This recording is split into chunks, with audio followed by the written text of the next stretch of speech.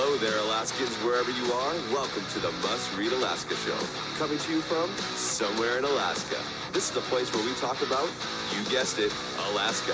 Where we keep the mainstream media on their toes and where we are standing up for what's right in a world run by leftists. You can find out more by heading over to mustreadalaska.com and also checking out the Must Read Alaska YouTube channel for some really great content. But first, let's get this party started. Well, welcome everybody to the Must Read Alaska Show. I'm your host, John Quick, coming to you live from somewhere in Alaska. Man, we are getting some snow this year. In Anchorage, they have 100 inches of snow. I think that's only happened 3 or 4 times since they started keeping track of all that. So it is definitely an interesting year as it relates to snow. It snowed the last 3 days here on the Kenai Peninsula, and I'm looking forward to it being 60 degrees and sunny hopefully soon. We want to thank our show sponsor, the University of Alaska, for sponsoring the Must Read Alaska Show. You can check them out at empower.alaska.edu, and you can hear all about our show sponsor. We want to just really appreciate them for sponsoring the show and helping us get conservative news through all the nooks and crannies of Alaska. But without further ado, we have a returning guest. This guest is pretty awesome. He is the president of Palau, President Whips. Welcome to the Must Read Alaska Show again. Well, first of all, Ali, and welcome, and thank you for allowing me to be on your show. And I bring you warm greetings from Palau. That's one thing that's consistent in Palau. It's 86 degrees during the day and 79 at night, and that's the temperature all year round. The only difference is you might have sunshine or rain.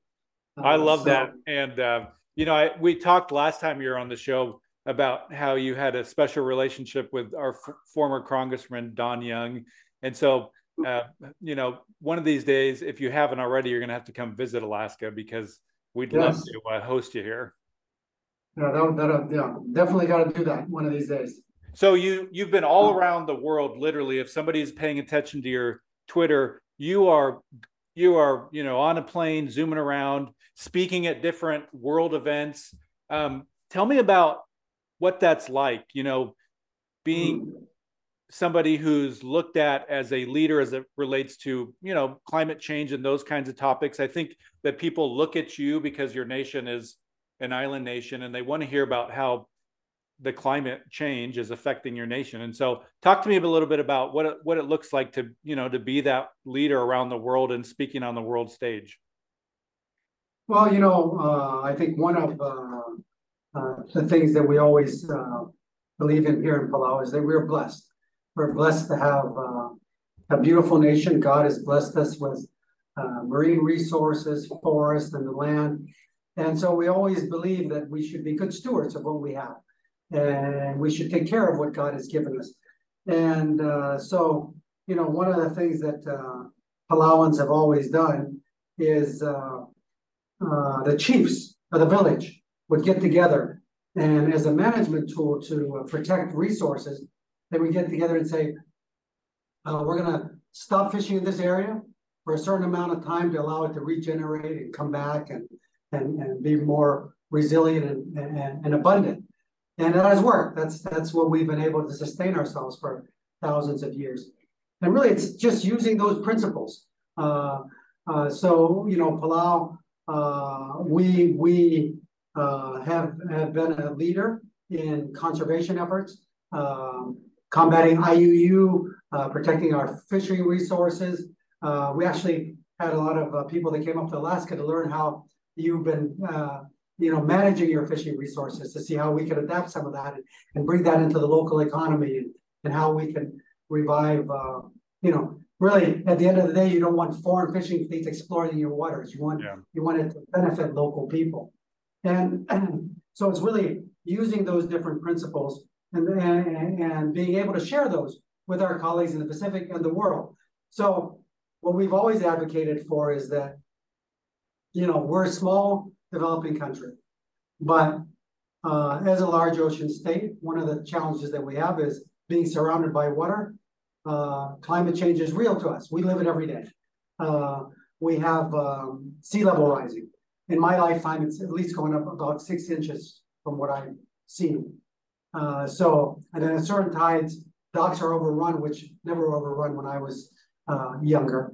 But it also inundates our taro swamps, which is taro is an important staple that we depend on. It's like our rice or potatoes. Yep. And then recently, one of the challenges we've had is with global warming, with the extreme heat.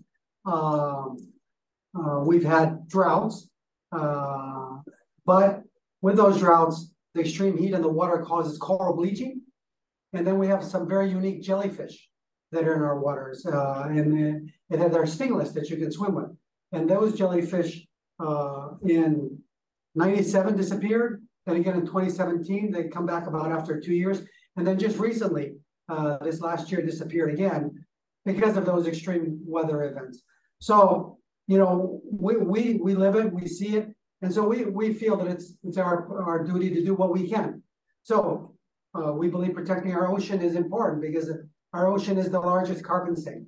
We shouldn't be deep sea mining. We shouldn't be clawing with deep sea trawling, but that releases carbon. We also believe that we should protect those resources. We also believe that the biodiversity we've been blessed with it's our responsibility to take care of. But we can't do it alone. Palau just making its efforts is not going to make a big difference. So that's why, we go around, we try to get the rest of the world to come on board and say, if you can transition to renewable energy, please do, because it helps us. If you can adapt the policy which we're trying to promote around the world, which is 30% protected by 2030 of all your marine areas and 100% managed. And that we believe that should apply to the BB&J, that's the boundaries beyond national jurisdiction. And so we think that this climate change issue is a global issue that all of us must look for solutions together, and we believe it can be a win-win. We can become energy producers. Now, one of the things that we're doing in Palau is 20% of our grid is going to become solar. Nice. Energized. So that's doing our part.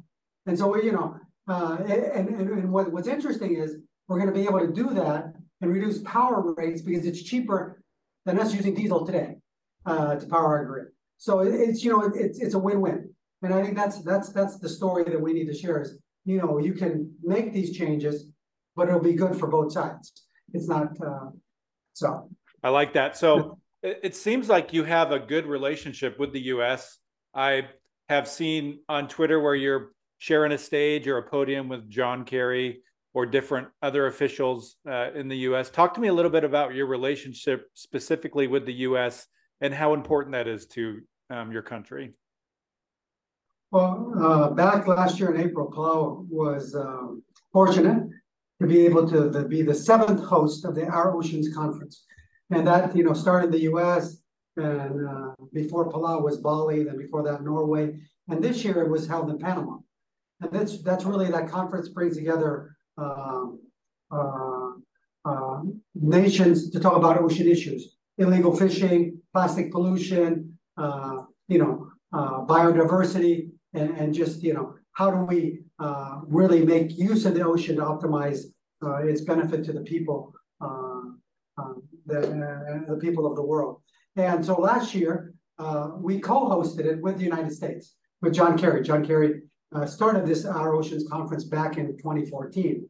And so it's really raising awareness about ocean issues. And I think Alaska is very much in the center. You have so much ocean territory, and you do such a great job at managing and protecting it, and lessons that we can learn from. So, it's sharing those things. I mean, the national park system in the U.S., those kinds of things is things that we can all learn from. And, a lot of times sometimes we're driven by money. For example, deep sea mining, it's all about, we want to get out there and mine, but if you're going to mine, let's make sure you're not destroying the environment at the same time. Do it responsibly. And that's what we're asking, is go study it, understand it. If you're creating large plumes in the ocean, how is that going to impact the tuna stocks that we have? How is that going to impact, those are things that we want answered. And if we're going to do something, let's do it right and make sure that the ocean, which really provides life for everyone on the planet, is protected and used to the benefit of all mankind. I like that. So one of the things that you recently spearheaded, I believe, is a new stable coin for your country. Talk to us about that. I think that, doing that, you're going to be on the cutting edge, on the front edge of crypto. I think crypto is here to stay. There are some speed bumps along the way, obviously, but talk to me about what that is and why you guys did that. Well, one of our biggest challenges, and something I knew before I ran into office, is Palau is very much a tourism-dependent economy and fishing. And during COVID, 30% of our economy is wiped out because of the tourism dependency. And we knew that one of the things that we had to do was diversify our economy. And what are ways to diversify your economy? One of the things that we always believed in is that we should look at the financial sector, see what opportunities are out there, and blockchain, cryptocurrency is really the new frontier, right? And you spend thousands of dollars to go out and mine for gold, right? Heavy equipment, burning diesel, doing Bitcoin mining is very similar. You can use energy to mine for those coins. So, we said, well, what are ways maybe we can, as a small country with a smaller government, maybe we can adapt things quicker and introduce ourselves to maybe new concepts that really provide people with economic freedom. I mean, this whole digital technology, Web3, blockchain technology, I think really opens up freedom. And so stablecoin is just a part of our kind of overhaul plan. We first launched what we call a digital residency program. And for example, there's some countries in the world and some jurisdictions in the world that don't allow for trading of cryptocurrency. Mm-hmm. So what we said in Palau is, well, we'll allow you to become a digital resident. And as a digital resident, you can use that residency and you can have crypto accounts on Binance or on any other platform and then be able to trade that currency. That's gonna be popular. Yeah. So we already have 5,000 that have signed up. Wow. So it's growing. We're not Estonia is really the leader in this space. We're learning and trying to come up with more programs. And one of the things that we understood is that it would be beneficial to Palau to have a stable coin. Palau uses US dollars, so it's US backed. And that stable coin will be US dollar backed, so it's $1 for one stable coin. But really, the ability to trade in crypto, into stable coin, and out and in and out, and that's one side of it. So if we develop it, it comes to that point. That's what we see as the potential. But on the local side, what we saw is, I give you a simple example. Because we use US dollars in Palau, that means we use pennies, quarters, dimes, nickels. And one of our biggest challenges in Palau is the banks that are here, and which are US banks. We have Bank of Hawaii, Bank of Guam, and they don't like to bring in the coins, pennies, quarters, because it's heavy and expensive to transport, right? So we're always running out of coins in the stores. And so providing a Palau stablecoin or a digital wallet, now we can help it ease the transactions in Palau, get away from using currency. It's more efficient, but also we found that there's some people that just don't put money in banks. Yeah. So giving them a digital wallet, this also opens up new opportunities for the unbankable. So, and that'll maybe translate into people giving e-loans to each other and other forms of digital payments and digital banking that I think we're not tapped into yet. But the world is already going into them. So it's really embracing that new technology. The advantage of being small and nimble is being able to adapt to it. So we're excited about it. We're hoping to launch locally 200 members to try to test it out, test the software. We're working with a company called Ripple that also has the XRP coin. Founder Chris Larson, was very generous to say, we want to work with you and help you launch this. And they have what they call they have their own ledger, and that's really how they're helping us to create these digital wallets and be able to do this. So that sounds very exciting. Yeah. Well, so we're excited. One of the things that I've noticed about your country, just looking from afar from Alaska, is it seems to be a country that places a great deal and emphasis on their faith, their faith community. So for you, how does faith play a role in your job that you have? It seems like this is a nation that takes faith very seriously. So how does that play out in your everyday life? Well, Palau is the Spanish arrived here back in the 1500s, introduced religion to Palau. So Palau, we would say, large majority of Palauans, I would say 90% of Palauans are Christian. Mm-hmm. Even what we call our local religion has ties. They believe in God, and so it's very much a Christian a nation. Palau. One of the things that I always share that's maybe different from other countries is our programs. Our government programs, I think, are almost run like a church service, because we have an opening prayer, we have a I love it, anthem, and then we have a closing prayer. We have a benediction, and I think we're blessed because of that. And I think the people of Palau also feel that, and they.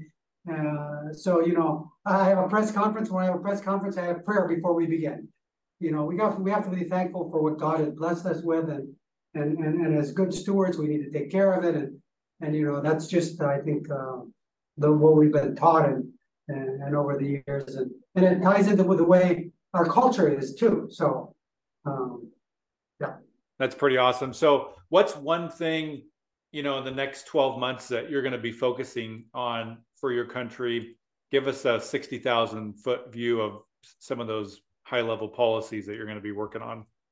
Well, I think you brought it up first. We need to get those planes to be able to carry you to Palau. Yeah. Unfortunately, right now, I'm kind of stuck with the United monopoly.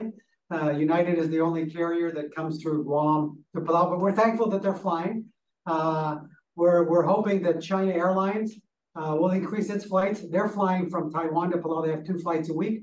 That's another option. I don't know if they fly to Anchorage, but we used to have flights from Korea.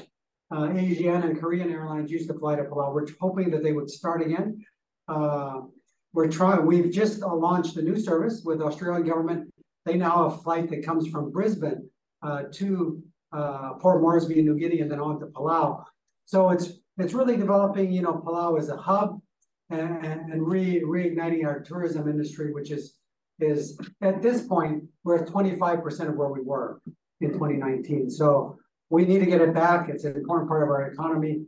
And, of course, we've launched these other initiatives like, the digital residency, the digital stable coin. These are things that are hopefully can develop a new economy. I mean, one of the things we want to do is encourage this to be a place where digital nomads come and hang out.